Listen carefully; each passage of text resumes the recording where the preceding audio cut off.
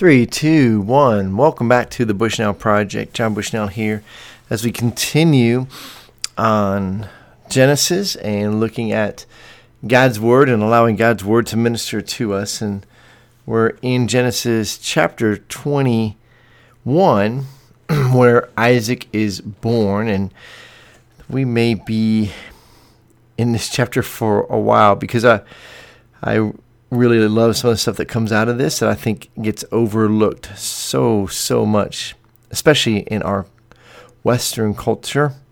So let's look at this. Isaac has been born, and as we saw yesterday, and then in verse 6, where Sarah says, God has made laughter for me.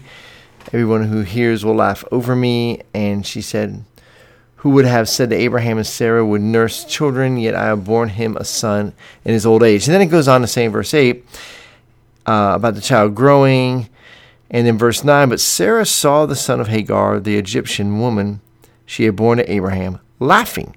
Now you might say, well, wait a minute. Didn't you just say they would be laughing? Well, they are laughing with joy. But another word here is really mocking. And so there seemed to be some mocking. Hagar and Abraham's son would have been about 16 at this point.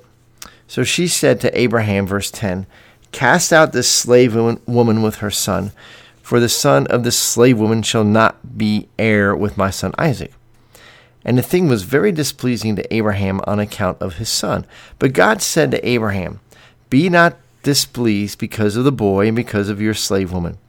Whatever Sarah says to you, do as she tells you, for through Isaac shall your offspring be named, and I will make a nation of the son of the slave woman also, because he is your offspring. So Abraham rose early in the morning and took bread and a skin of water and gave it to Hagar, putting it on her shoulder along with the child, and sent her away. And she departed and wandered in the wilderness of Beersheba. All right, now I want to stop there and really draw on some things here that I am seeing right now, and just thinking of our Western culture and our inability to have good relationships, or to think there is only one way, or that God is limited. And I'm reminded of Romans, and just thinking through a verse in Romans that we quote often, but I don't know that we always put it together when we are reading about Abraham. So Abraham is loved by the same God that loves us. And so in Romans, where it tells us that God will work out all things for those who who love him. And so does Abraham love God? And the answer is yes, Abraham loves God. Does Abraham have a son that was his way, not God's way? Yes. But God's love being perfect, therefore, God will somehow work things out. And I think that Abraham is coming to a place of really recognizing this. And so let me see if I can back that up a little bit and help us see this. So Abraham is displeased with what's going on, and it could be maybe taken different ways. I'm not a wordsmith, so I'm sure there's some people that could take the Hebrew here and really work it and tell us, hey, what's really displeasing right now to Abraham is how Sarah is acting. Or what's really displeasing here now that he has a son named Isaac is he is maybe displeased by what? By him listening to his wife 16 years ago and taking on this servant of his wife's, Hagar, and having a child with Hagar.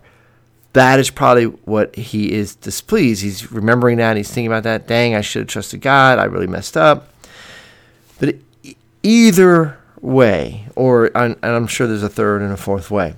Either way, here's what I'm recognizing from this. We all mess up. Abraham messed up. Abraham messed up big time. Yet God is going to make it well. God is going to work things out. Now, there are consequences, and the consequences, well, we have to deal with the consequences every day, right? And the unintended consequences sometimes are worse. So the consequences for Abraham will be felt by Isaac, and and then Isaac's children, Jacob and Esau, and by Jacob's children, the 12 tribes of Israel. To this day, the consequences are still there. But I want to dwell on the moment here where God is loving Abraham, and Abraham is coming to a realization that he can trust God. He's failed to trust God, and I think he gives a show here of, you know what, God, I trust you, and Hagar, you can trust God. So this is what's happening, I think. Abraham is releasing Hagar with his son. It's Abraham's son and Ishmael, and Abraham is releasing Hagar and Ishmael to go as God would want them to have, under God's protection.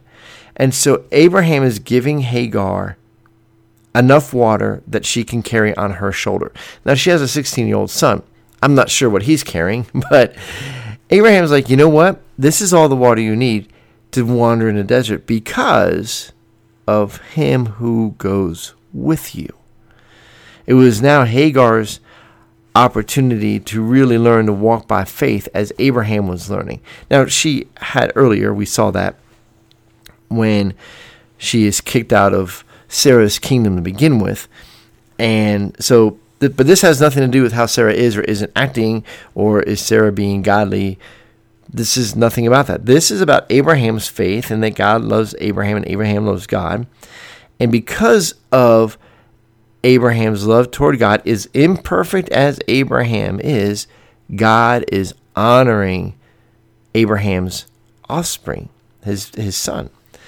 And so even though it was not God's way, God still honors it because of what? Because of Abraham's trust in God. So it says in Hebrews 11 that it is impossible to please God without faith. We have to have faith in God to be pleasing and to please God. Abraham is now really growing in his faith of God, and I think he's really pleasing to the Lord, and God is going to work it out for Hagar and Ishmael. And we're going to see that as the rest of that chapter unfolds. So just to really be in a place of recognizing, yep, you've messed up. I messed up. We all mess up. But do we have faith that God is able? God is able to do what he says he will do. God is able to lead Abraham to the promised land, give him the promised land, and maintain that promised land for him. And that is where they're headed. Abraham following God, having faith in God with his wife Sarah, and now their newborn son Isaac, or 1 year old. What is he? I think it just told us, right, that he'd been circumcised, but then he'd been weaned, right? He'd been weaned, so he's probably 2. So Isaac is 2, Ishmael is 16. Hagar and Ishmael have to leave the camp, but God is with them. So in the midst of our messing up, in the midst of our maybe doing things our way instead of what we know is God's way, not waiting on God as maybe we should, not being patient with God, not that we need patience with God. God obviously has patience with us. But as we move forward with the Lord, to have faith that he will take our mistakes and somehow turn that into good. It's crazy, but he seems to do that all the time. I know he has in my life, and he continues to do it in my life. I know that he can and has done it probably in your life, even without you knowing it. And it says in Romans 8 that he does work out all those things for those who love him. So I prayed this today and this weekend that you will really focus on how are you loving God? How are you really having faith in God? And to dwell there, trust him, and see what he does to bring peace to you in the midst of all the craziness. God bless you guys. Talk to you soon. Oh, and a quick shout out to my daughter, Lindy, who says she's listening. So Lindy, shout out to you, because I don't even hear from my sons if they're listening. Although Micaiah did talk to me about it. I think Levi did say something about one of my podcasts not too long ago, but would love to hear from all of you, my children, and anybody else who's listening. Would love to get some feedback, some encouragement to keep pressing on. My wife does it all the time. She is a trooper, the best of the best. And so that's why I'm still doing it. God bless you guys.